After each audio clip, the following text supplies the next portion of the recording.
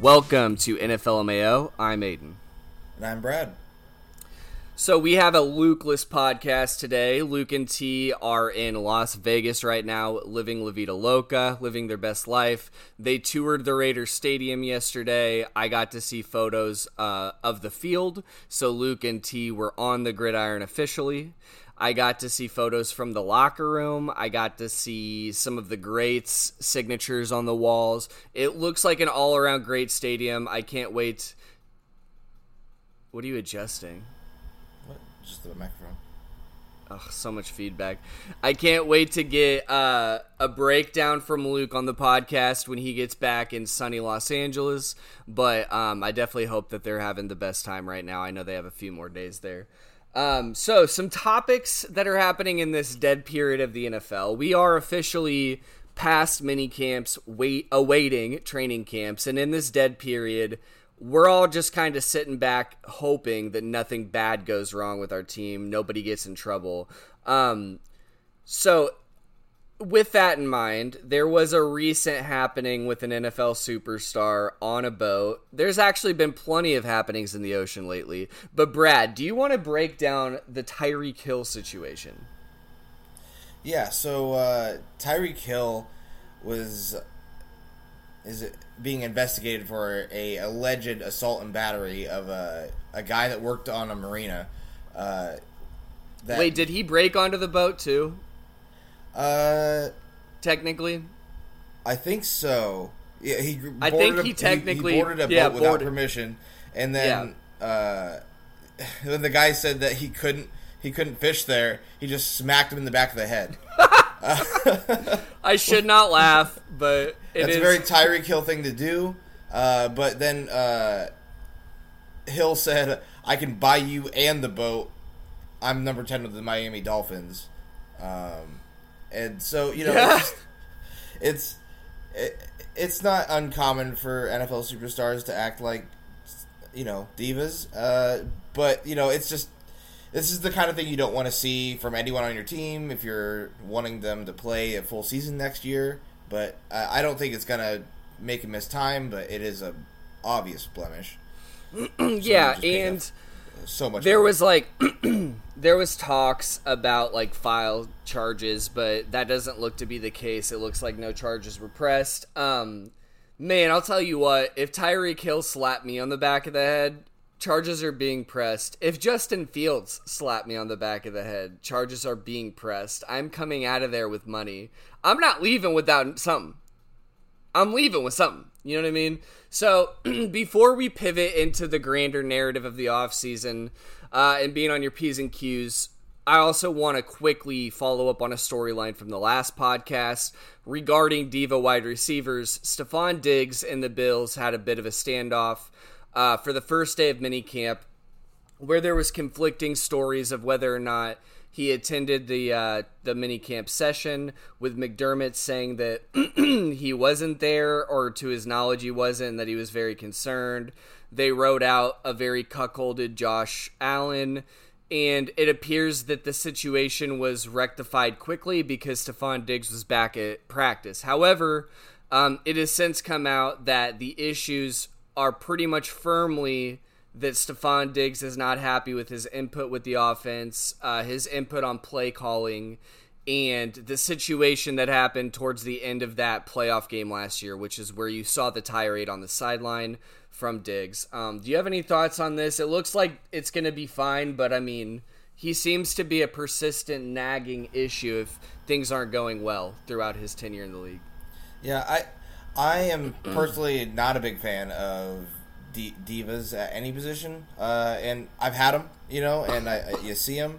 I think a lot of people would consider Phillip Rivers to have been a diva just on the field. His antics, he's just always seemingly complaining, and I mean, I guess I get it. You got a bunch of millionaires on the field, and you know, if things don't go their way, then that affects directly affects their money. So, he's getting paid as a top 5. Yeah, I fully agree with everyone that's not Stephon Diggs in the situation. I get he's frustrated, but he's acting like a baby.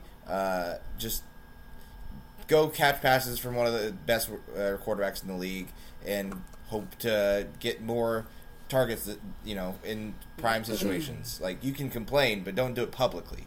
Like, that's just a bad look for everybody, including you. I mean, I'm a very empathetic person, but, like, my empathy stops when it comes to this kind of stuff. Like, I can put myself in the wide receiver shoes, like an elite wide receiver whose impact is largely dependent on play calling and ball delivery from the quarterback.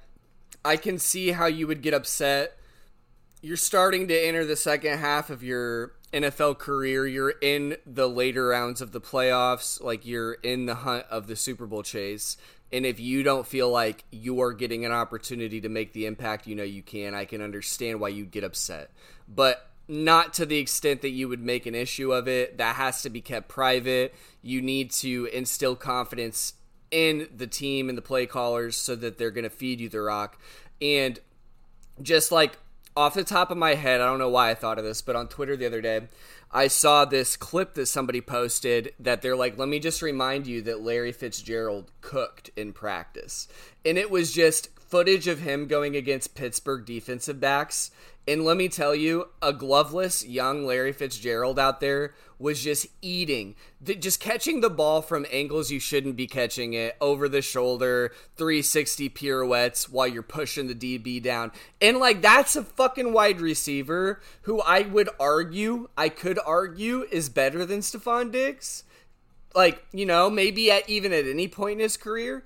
Never uttered a peep, never was a diva. Like, you can have both sides of the coin. So, like, though I'm empathetic and I try to put myself in someone's shoes, like, there are ways to handle situations, and we've seen how a wide receiver can handle it. And Larry Fitzgerald is far from the singular example of that. But yeah, I have to agree with you, Brad. I'm not a big fan of Stephon Diggs' antics. Yeah, let's also not forget, whenever we talk about Larry Fitzgerald, the man has more tackles than drop passes in his career. As a wide receiver. It. That's insane. That's an insane He's literally stat. He's just one of my favorite NFL players. Like, it's really crazy to have such, like, a long tenured career and never have any blemishes where people had ill to speak of you. And he's always just been a guy that's been put up by the league. Along the lines of players getting in trouble, I think it's important now to pivot to the gambling policy within the NFL. They came out with some, I guess, clear and concise rules, some of which the NFL shared through their social media platforms. I saw it on Twitter. So right now, I'm going to break down the 6 key rules that the NFL players must abide by. So the first and most important is don't bet on any NFL games whatsoever. And they also released more details to this rule. Don't ever bet on an NFL game, not even $1. Don't bet on your team's games, another team's games, outcome, points scored, parlay, prop, future bets, any of that. Nothing to do with NFL. And this includes all NFL events, such as the draft, combine, Pro Bowl, even flag football events, or the NFL honors. The second rule is don't gamble at your team's facility while traveling for a road game or staying at a team hotel. And this is one of the ones that I think was confusing to fans when they saw some of the Lions players getting in trouble. Because actually, I can just read the more details because I was going to extrapolate. So, more details on that is don't gamble at work, including from your phone. Don't bet on anything when you are at your team's facility or stadium. This is including the parking lot, Brad. On a team road trip, a team plane, bus, car, team hotel, or on any other team business.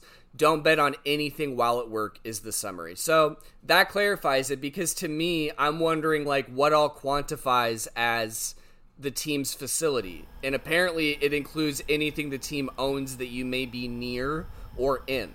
You know what I mean? Yeah. I feel, if you're pulling out and you just hit that bet, you're breaking the rules. If you're on the road now, you're okay. You go to Del Taco 2 blocks away. You get a couple soft chicken tacos. You get a large iced coffee, which is overly sweet. You can place that bet, but not on the NFL. Refer back to Rule 1. Do not bet on NFL games.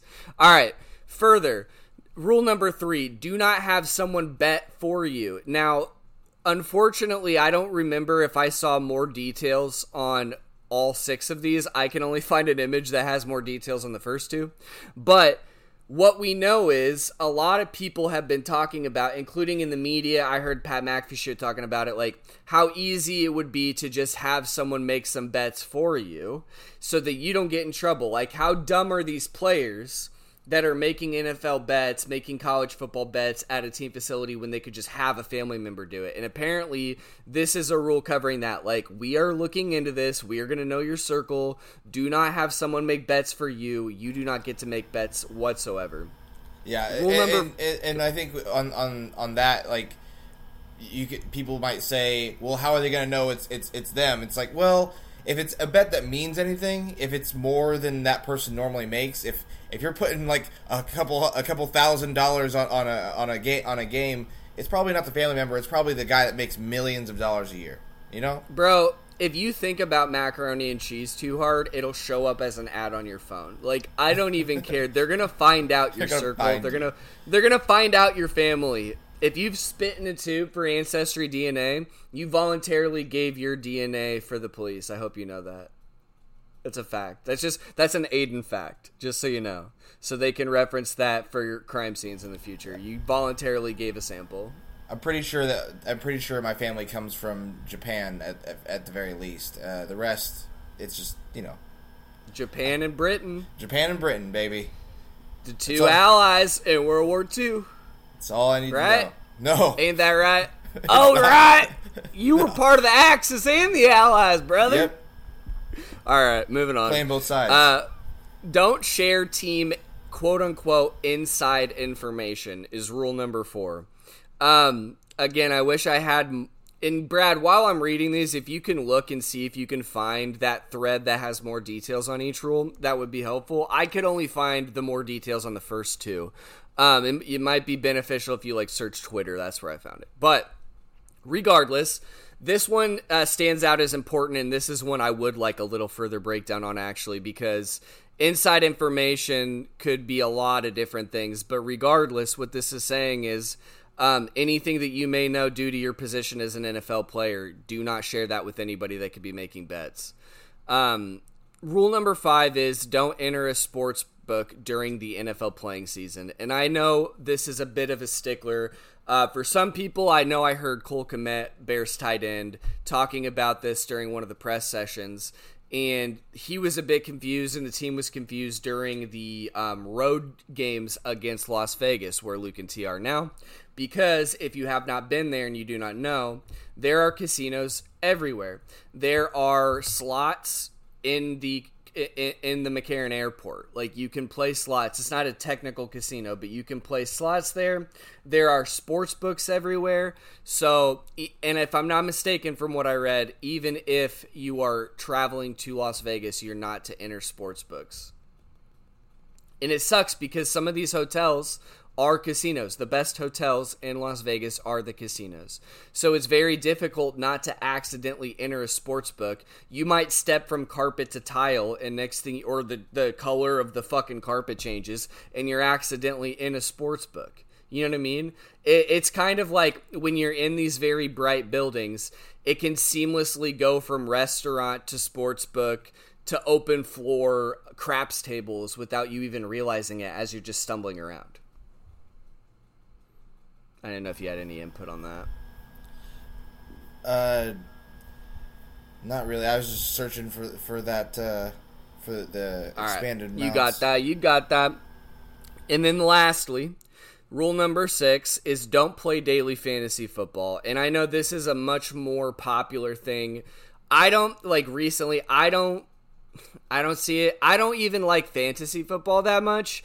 I play it, because my friends play it, and then once I start playing badly, I suck and don't keep up with it. But I don't know, it is just another form of gambling. You're just gambling on who's going to play well in any given week. But basically what this is saying is they want to take an abstinence approach to sexual education here. They're like, don't do it. Don't even gamble once, or you'll get fucking pregnant and you'll get an STD and fucking die. That's what they're saying to the players right now. They're like, don't even do it once. Don't even think about it, or you're going to hell.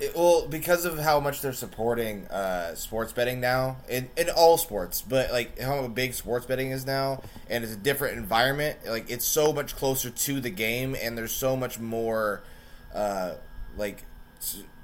seemingly money to be had in sports betting nowadays than there used to be. Just because it's like more people are involved, so odds are large and everything like that. So like it was kind of inevitable. Like eventually, it's like when the NFL actually starts supporting these betting sites and giving them money, so and they have their own special parlays for like every game. You have your Patrick Mahomes parlay that has all of his stuff set up already. Eventually, the NFL is gonna have to say, all right, now that everybody's sports betting, you guys definitely can't sports bet, because that raises a whole bunch of like red flags for everything, and there's a lot of legal things that they probably have had to fight just in the players that have done it on the with betting commissions and government bodies that oversee these kinds of things. If we're being honest, who did it seem like the NFL had a crush on last year? Who did they love featuring throughout the whole season? Travis Kelce. Who else did they love featuring? Jason Kelce. Mama Kelce. What happened in the Bengals-Chiefs game? The one that mattered, the Chiefs playoff won. Game. Yeah. Why'd they win? Won. Did the Chiefs get an extra shot at a key third down where they just completely gave them a whole nother shot at a play for no reason whatsoever? They sure did. And then Travis Kelce had a WWE promo cut ready for that for this team to win. All I'm saying, dude, is that I have seen trending topics of NFL rigged. I have seen trending topics of NFL storylines being handed out. And again, I don't think that's the case. I definitely don't think that they're handing out the season storylines. There's way too many moving parts for that to ever happen. And I don't think I would ever be doing a podcast, if that were the case, about this sport. However, I do think that there are favorites. I do think there is preferential treatment. And I do think that there are narratives that are pushed. I don't think that there is a fix.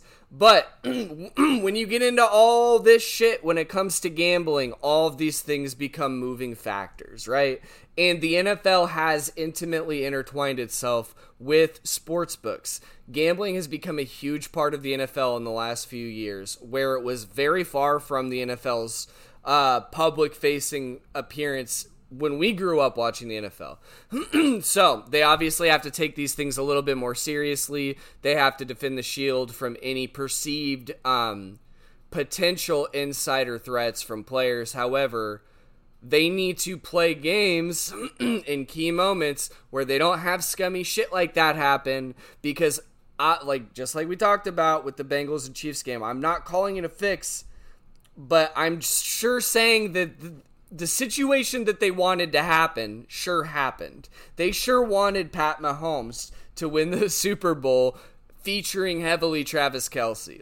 And I don't like Travis Kelce. You know that. I admit that his talent is incredible, but he's so fucking annoying, and he's not entertaining to me. It seems very fake and forced. Yeah, if you think you don't like Travis Kelce, you're talking to a guy who has to play him twice a year and just watch him just be open every single time somehow.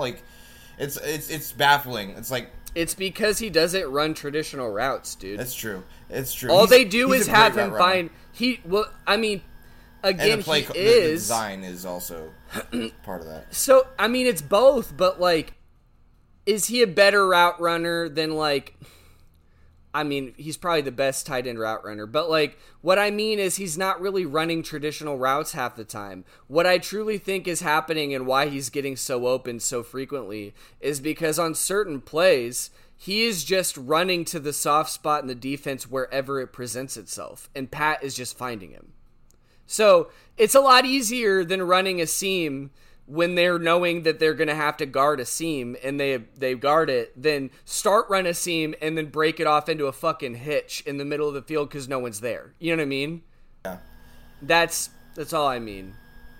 There's a little thing that I was just seeing there. I didn't realize this. Arizona and Washington have sports books on the premise this next season, so they have like areas you can go in at the stadium.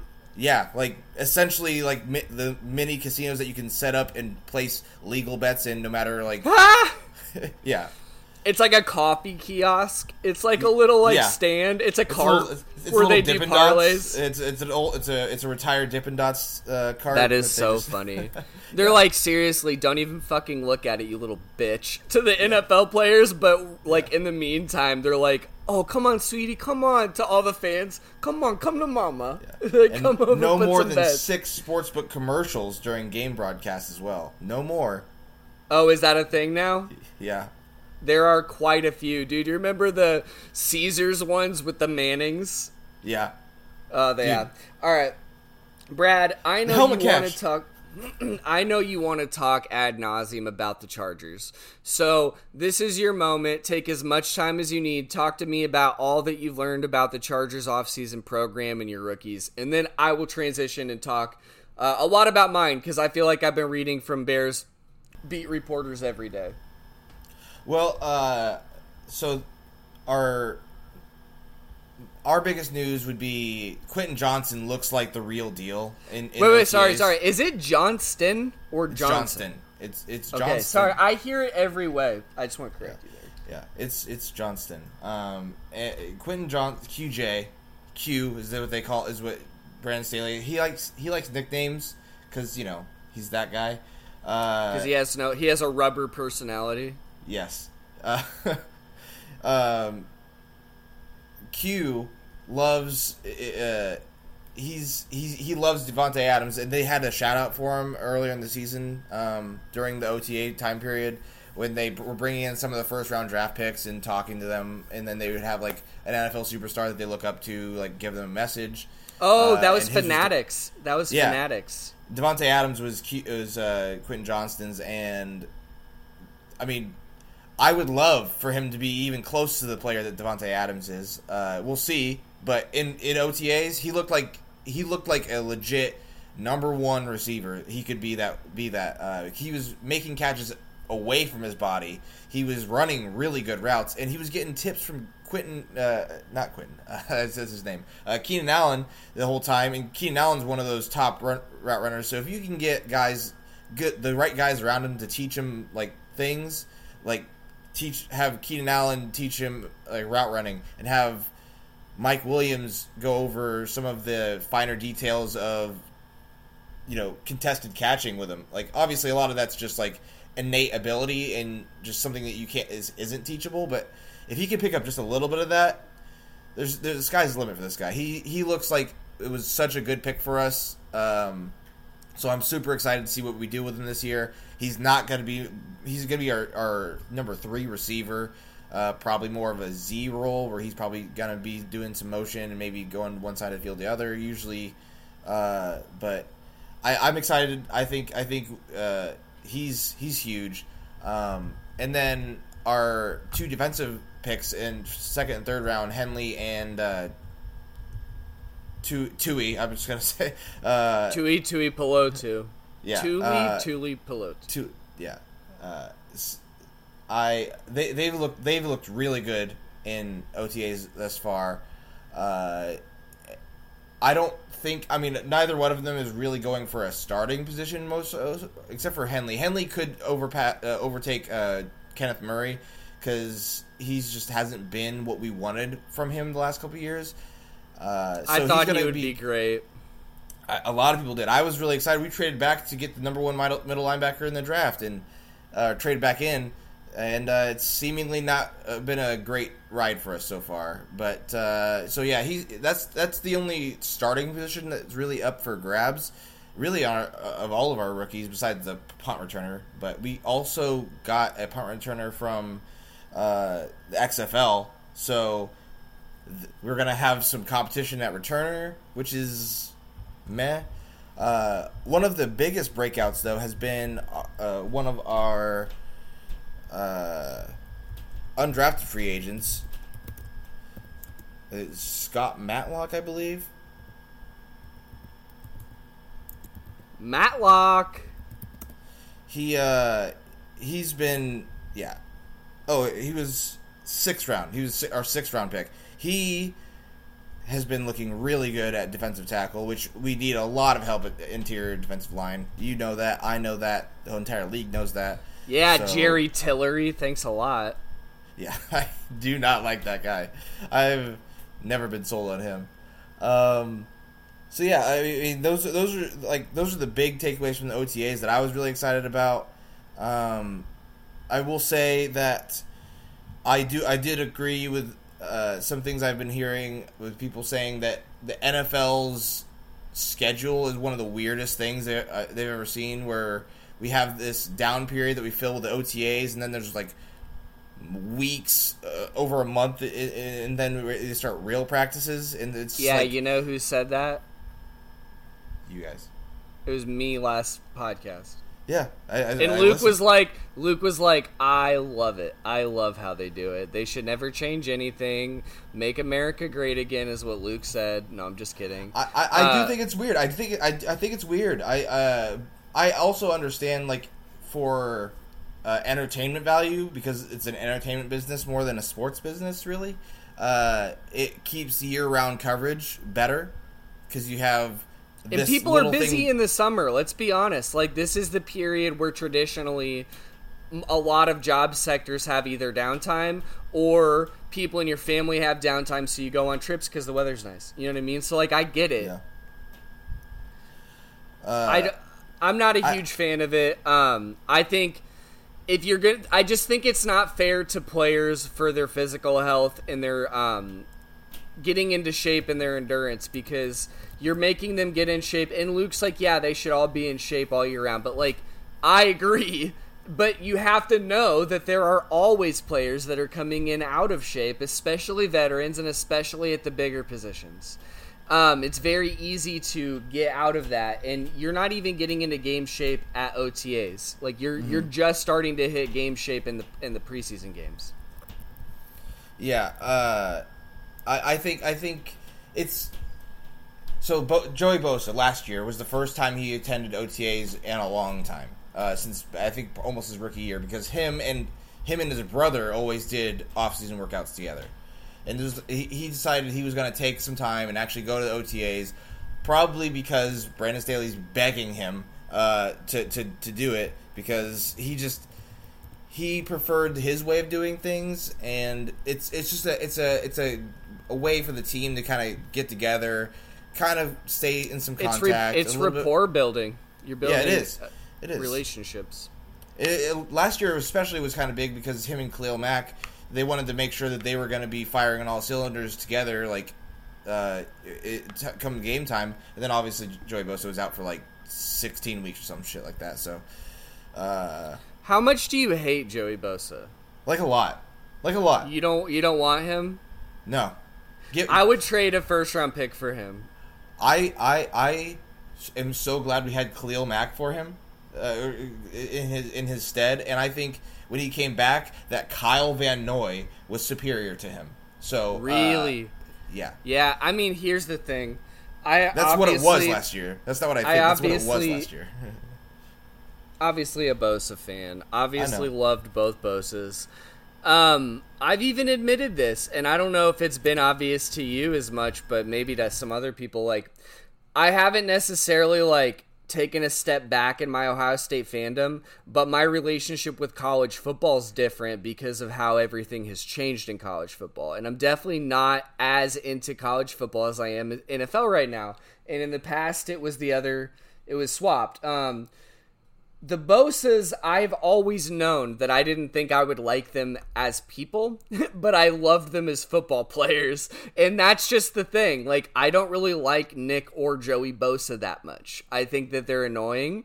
I think they're a bit conceited, and I don't think that I align with how they think. But as football players, they are quite spectacular. And I would gladly take Joey Bosa to be a 4-3 defensive end, and I could see that happening, actually, because it seems like your team is slightly soured on him. He's slightly soured on the team, and he really wants to play on a fucking grass field. He's made that clear. The Bears have a grass field. We've made trades with the Chargers. I could see it happening. We've not just hinted, but clearly stated that we are looking to bring in an extra defensive end via trade or via free agency.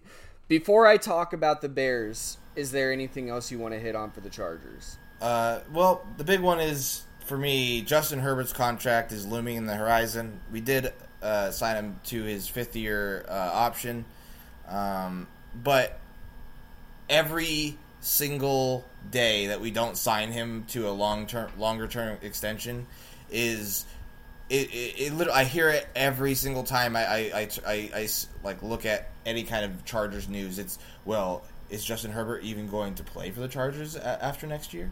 Is he going, like, after his contract is up? I wouldn't want to stay around. Are the Chargers trying to ship Justin Herbert because they haven't signed him to an extension yet? It's like he's got going 2 nowhere. years.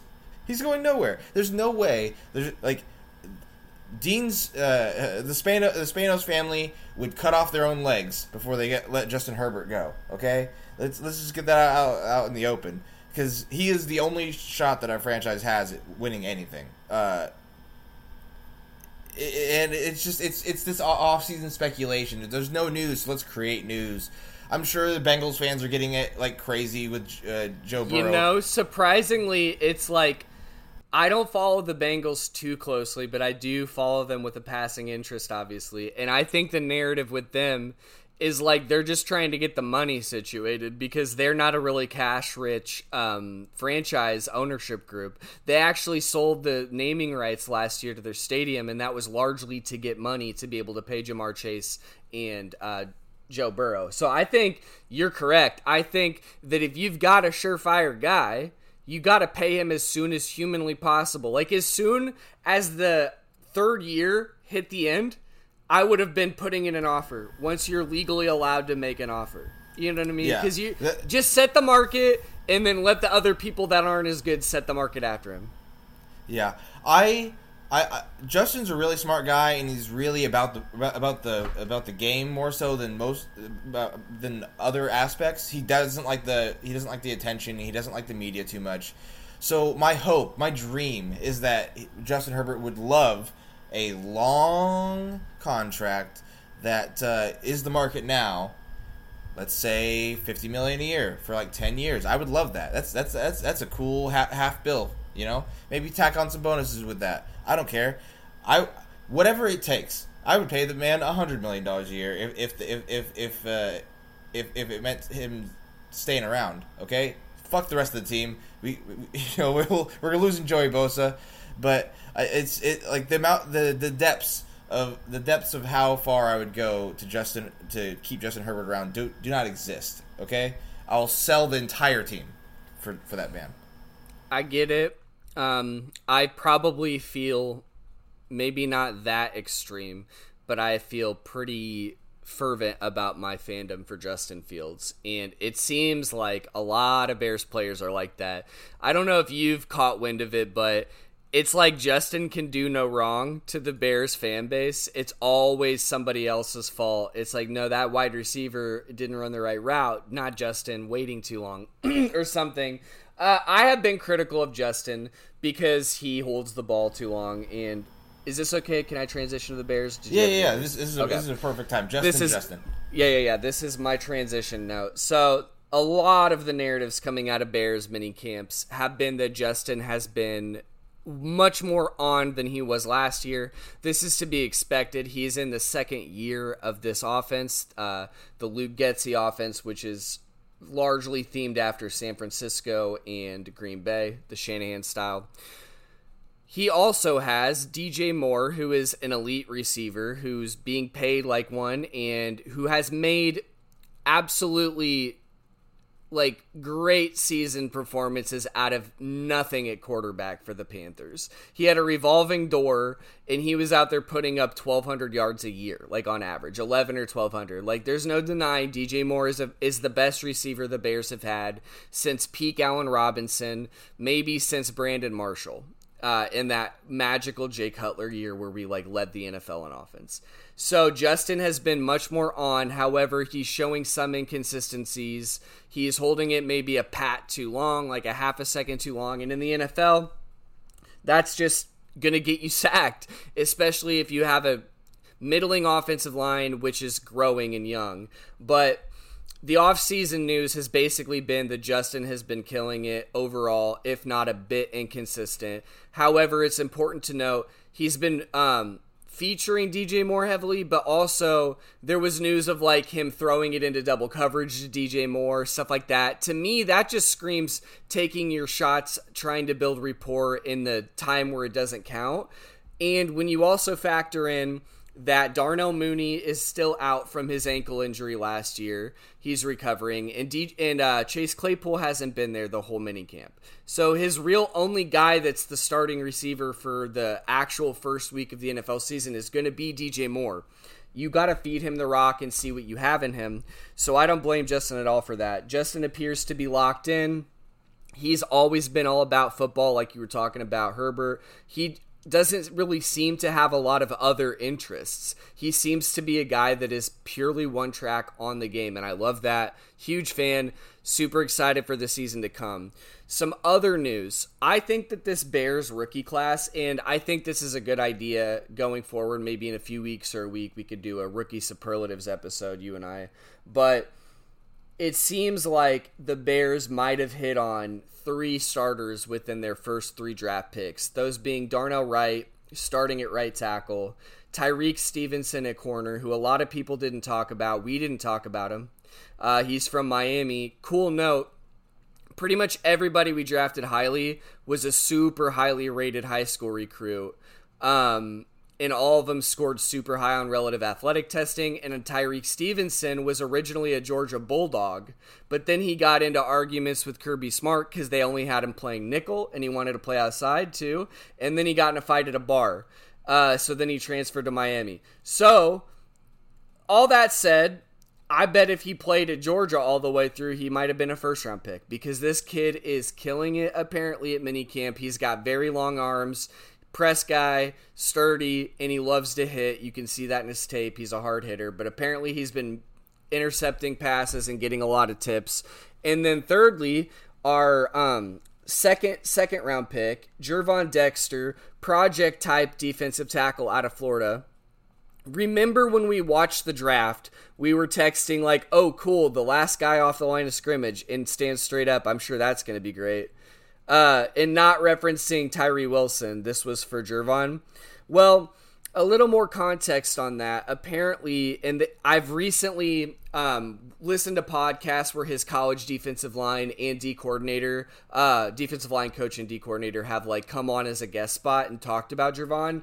And I guess they had him playing a read and react 2-gap style where he was supposed to stand or get down in a square stance with like both hands down and it like on his hips back on his heels and read and react the offensive center and guard and then explode to disrupt plays and such within their scheme. And even the defensive line coach said that defensive scheme was not right for him. That's just where he had to play, and he made it work. But apparently we're retooling his stance, one hand down, having him explode through, and he's looking great. And people are like raving about him because he's huge, and he's super athletic for his size. Former top basketball recruit before he switched fully to football. So that's a project type. I'm obviously excited about it. You can't do any worse than we had on the defense. The news and the talking points are rampant about what will we do at defensive end. It's all I hear about. It's what I think about when I brush my teeth when I go to bed. What are we doing? What are we doing at defensive end? Again, I love to think Madden style about what former Buckeye can I go get. Is that Joey Bosa or Chase Young? I'll take either of them, even with the injury concerns for both. And then another thing I wanted to talk about, which I haven't talked about enough, is just how excited I am to have Tremaine Edmonds in this defense. Because the more I listen to Bears beat reporters, the more I listen to some of the talking heads like Dave Wanstead, you have other former coaches talking about these things, the more I'm learning about how the Tampa 2 actually works. And another one I've referenced on the podcast a lot, Bootleg Podcast, Brett Coleman, who now works for the NFL as well. Since he works for the NFL, on his channel on YouTube, he has access to a lot more play footage from the past NFL games. And he did one YouTube video where he talked about how the Tampa 2 works. And he included, you should watch this, Brad. It's really cool. It's not that long. It includes coverage from the Tampa Bay Buccaneers of the past with their great, like, Derek Brooks and shit. John Lynch at safety. You've got Bears footage. You've got footage that you normally wouldn't be seeing some clips of. And he's pulling not only, like, the highlights, but certain plays to reflect how the defense should operate. And one of the most important things in that defense, there's 3 super important positions in that defense. That's going to be your 3 tech, who's in charge of generating pressure on the interior, because in this style of defense, you rarely blitz. You're in charge. Your job is get pressure with your 4 down linemen and create pressure and break on the ball and try to force a fumble and stack them and punch it out. And you're hoping that the offense makes mistakes. That's why it's easy to walk up and down the field on these kind of defenses if you're an elite offense. But they can get a lot of turnovers like Eberflus did a few years ago with the Colts. So you have the 3 tech, the will linebacker, think Lance Briggs to the Brian Urlacher, think of Derek Brooks. Like, a guy like that is supposed to be making plays on the ball. And then in my opinion, it's slot corner is your 3rd most important. But all within that, there's a very important aspect of the middle linebacker position. And that's that you need to be able to, quote unquote, do something called run the pull, where you are in charge of dropping to the deep 3rd as opposed to the middle 3rd, which is where, or what would you call that as a linebacker, where you're doing your zone drops to the center of the field as opposed to the deep 3rd? What's the verbiage for that, Brad? I've heard it's called just a deep curl, deep curl coverage, the center of the field, it's like essentially. It's like a 15-yard deep. Yes. And sorry to interrupt your flow, but I actually have watched a video about the Tampa 2 defense fairly recently that was basically explaining why Tampa 2 is just cover 3, but disguised as a cover 2 system. You probably watched the same one. It might be. It was very informative, and I did. He's like very it. good. You should look. I'll send you the guy's name. Because you can, if you subscribe to him on YouTube, you can catch his drops. I love featuring him. Me and Luke try to do a good journalistic job of featuring who we're referencing most of the time. But yeah, that may be the same video. But you're right. It's kind of a misnomer. It's essentially cover 3 defense. The problem is you have to have a middle linebacker specifically that can not just drop to that deep curl zone in the center of the defense, but he needs to be able to scoot back and quote-unquote run the pole into that deep 3rd. And think Brian Urlacher flipping his hips and booting it back there and then jumping up and getting a pick, right? That was what we had in our prime. Roquan Smith had great coverage grades. Roquan Smith was an elite 3-4 inside linebacker, a chase and tackle guy. Things I didn't like about Roquan, he could not stack and shed a blocker to save his life. He would rather cut underneath you and make it with speed. He's never taking on a blocker if he doesn't have to. And to me, I still appreciated his play, but that annoys me to an extent. Like, I see Jack Sanborn coming in as a rookie undrafted guy, throwing his body into pulling guards to stop him to make a play. Not for himself, so the DN can make a play, so the safety can make a play.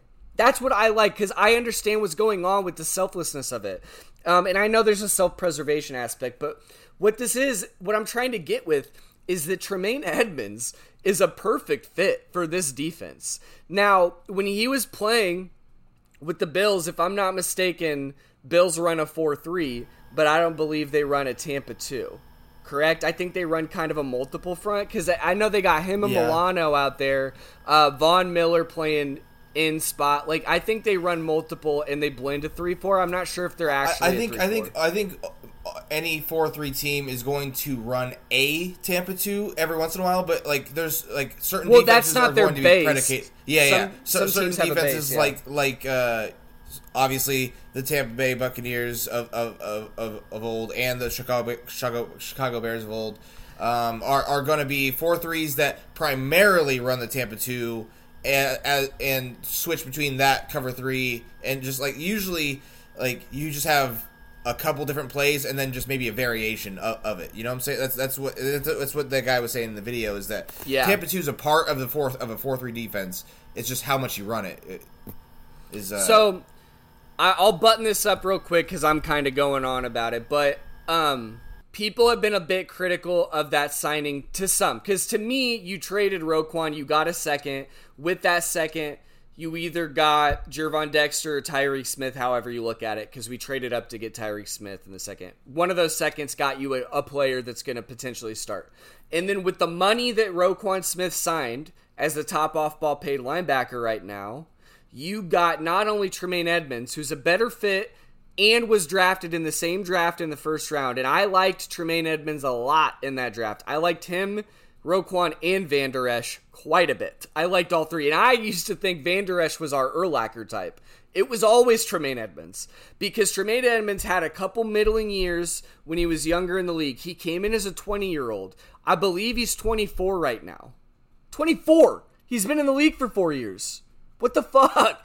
He's an elite athlete. He's got the longest pterodactyl arms I've ever seen. And his PFF pass protection grade last year was like high 80s if I'm not mistaken. He was the top pass protecting linebacker.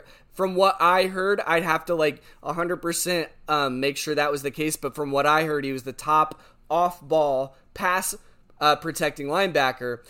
If there was a guy that can run the pole in the deep third and get his hands on the ball via a tip to a safety like an Eddie Jackson, who we know is a turnover machine, or Jaquan Brisker, who we know is a stud, like this is the guy. And I think he's money well spent because you needed to spend a certain amount of money to hit the cap floor because we spent no money. We have so much. He's an elite player, and not just that, an ascending player who is entering a better scheme fit. I think he could blow the fuck up this year. And you also have TJ Edwards, who's also very good to play the will, to take some pressure off. So that's it for the Bears. There's going to be plenty more to talk about. Bradley, you have a meeting in 20. Do you want to hit on a talking point to close this episode that has some meat to it, some juice? Or do you want to leave that for a later episode? Maybe we just leave it. I gotta clean myself up a little bit, shave a little bit. That's okay. Little teaser for you guys. I want to go and do an in-depth segment in the near future, maybe even on the next podcast, about the 2021 rather, Elite 5 quarterbacks drafted in the first round and where they're at now, and I might go back and see what we were saying about them in the past, because there are plenty of talking points right now about Trey Lance, Trevor Lawrence, Justin Fields, Mac Jones, Zach Wilson. And I think there's a lot to talk about with that. Yeah, I have some things that I could say for sure. It's a very interesting draft class of quarterbacks. That was your Rashawn Slater draft. I know. If I'm being honest, I think we got the best player of the draft, but that's just because I'm biased. Oh man! Off the top of my head, the best in the draft when that draft featured Lawrence, Jamar Chase, Patrick Surtain, Micah Parsons, who's objectively far better than Rashawn Slater. I think Micah Parsons is arguably the best one in the list right now. I don't know. Rashawn Slater's second team All-Pro his rookie season. Right dude, they have Parsons at the pass rushing summit talking about how to beat Pat Mahomes, and people are listening to him. No, I get it. Sure. You're a homer. I get it. The longer you're on this podcast, the more league-wide your scope will be. I'll say that. And Brad will be featured more. We bullied Brad into buying a microphone, so it would only be right. We love you all. Thank you for listening. Luke, T, I hope you guys are having an awesome time in Las Vegas. And anything else before we get out of here, Brad? Nope. Just looking forward to talking with you guys again. All right. Final Fantasy 16 arrives today. That will be what I will be playing. I'm locking in. For NFL Mio, I've been Aiden. And I've been Brad. Catch you next time.